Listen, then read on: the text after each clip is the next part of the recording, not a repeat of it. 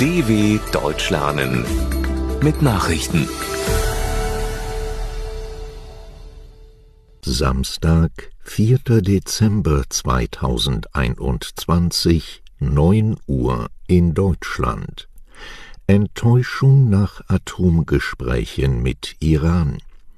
Die Atomverhandlungen mit dem Iran in Wien laufen aus Sicht der europäischen Verhandler nicht gut. Teheran habe eine destruktive Haltung eingenommen. Der Iran breche mit fast allen schwierigen Kompromissen, die in mehreren Monaten harter Verhandlungen vereinbart worden waren, hieß es aus Kreisen der deutschen, französischen und britischen Verhandler. Das Zeitfenster für eine diplomatische Lösung im Streit um das internationale Atomabkommen werde deshalb immer kleiner, warnten sie. Am Montag waren die Atomverhandlungen nach einer 5-monatigen Unterbrechung wieder aufgenommen worden. Auch Eltern des Todesschützen von Michigan angeklagt. Nach der Schusswaffenattacke mit 4 Toten an einer Schule im US-Bundesstaat Michigan am Dienstag sind auch die Eltern des 15-jährigen Angreifers angeklagt worden. Die Staatsanwaltschaft wirft den Eltern fahrlässige Tötung in 4 Fällen vor.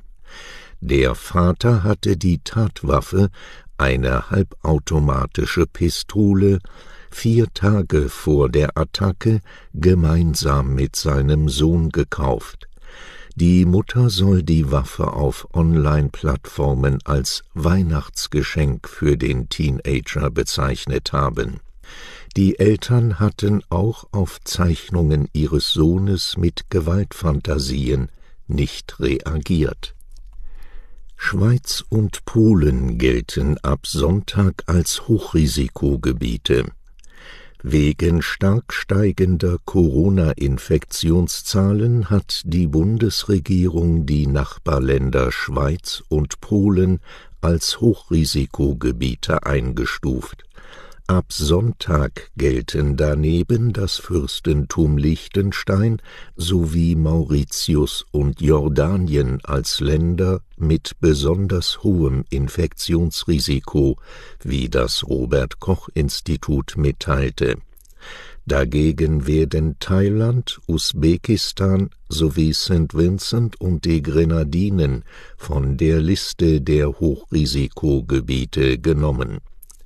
Ungeimpfte, die aus Hochrisikogebieten nach Deutschland einreisen, müssen 10 Tage in Quarantäne, können sich aber nach 5 Tagen freitesten. STIKO-Chef Mertens: Boosterimpfungen nicht aufschieben. Der Vorsitzende der Deutschen Impfkommission STIKO empfiehlt Auffrischungsimpfungen gegen Corona, auch wenn der Impfstoff möglicherweise nicht so gut gegen die neue Omikron-Variante wirke.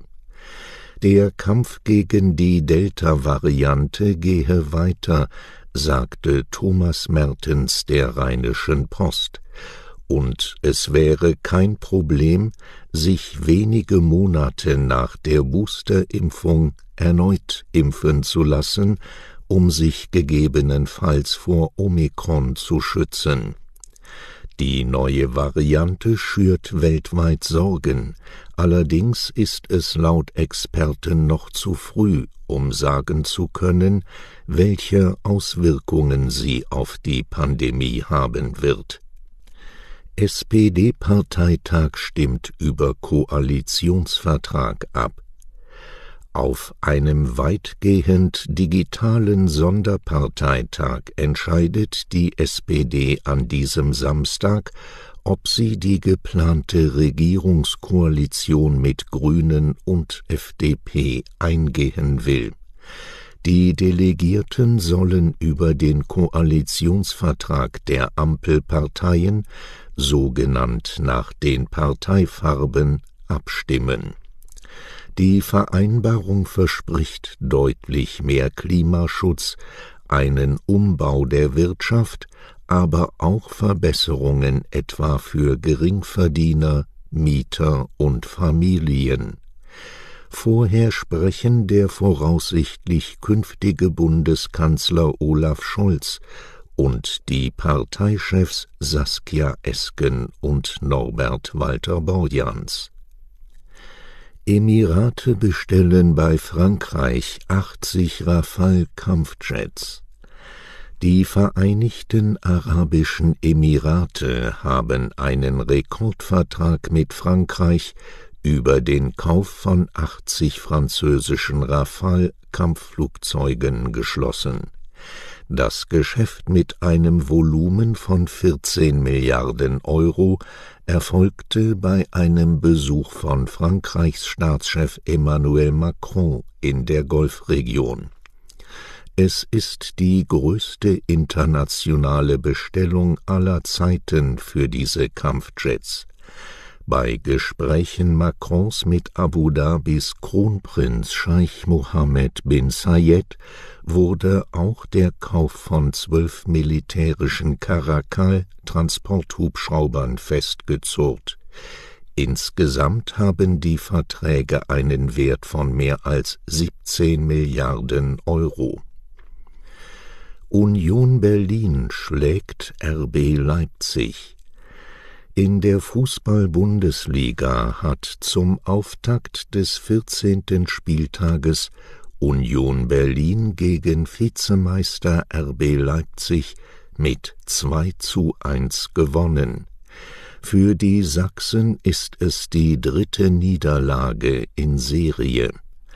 Leipzig-Geschäftsführer Oliver Minzlaff sprach nach dem Spiel von einer katastrophalen und desolaten Leistung.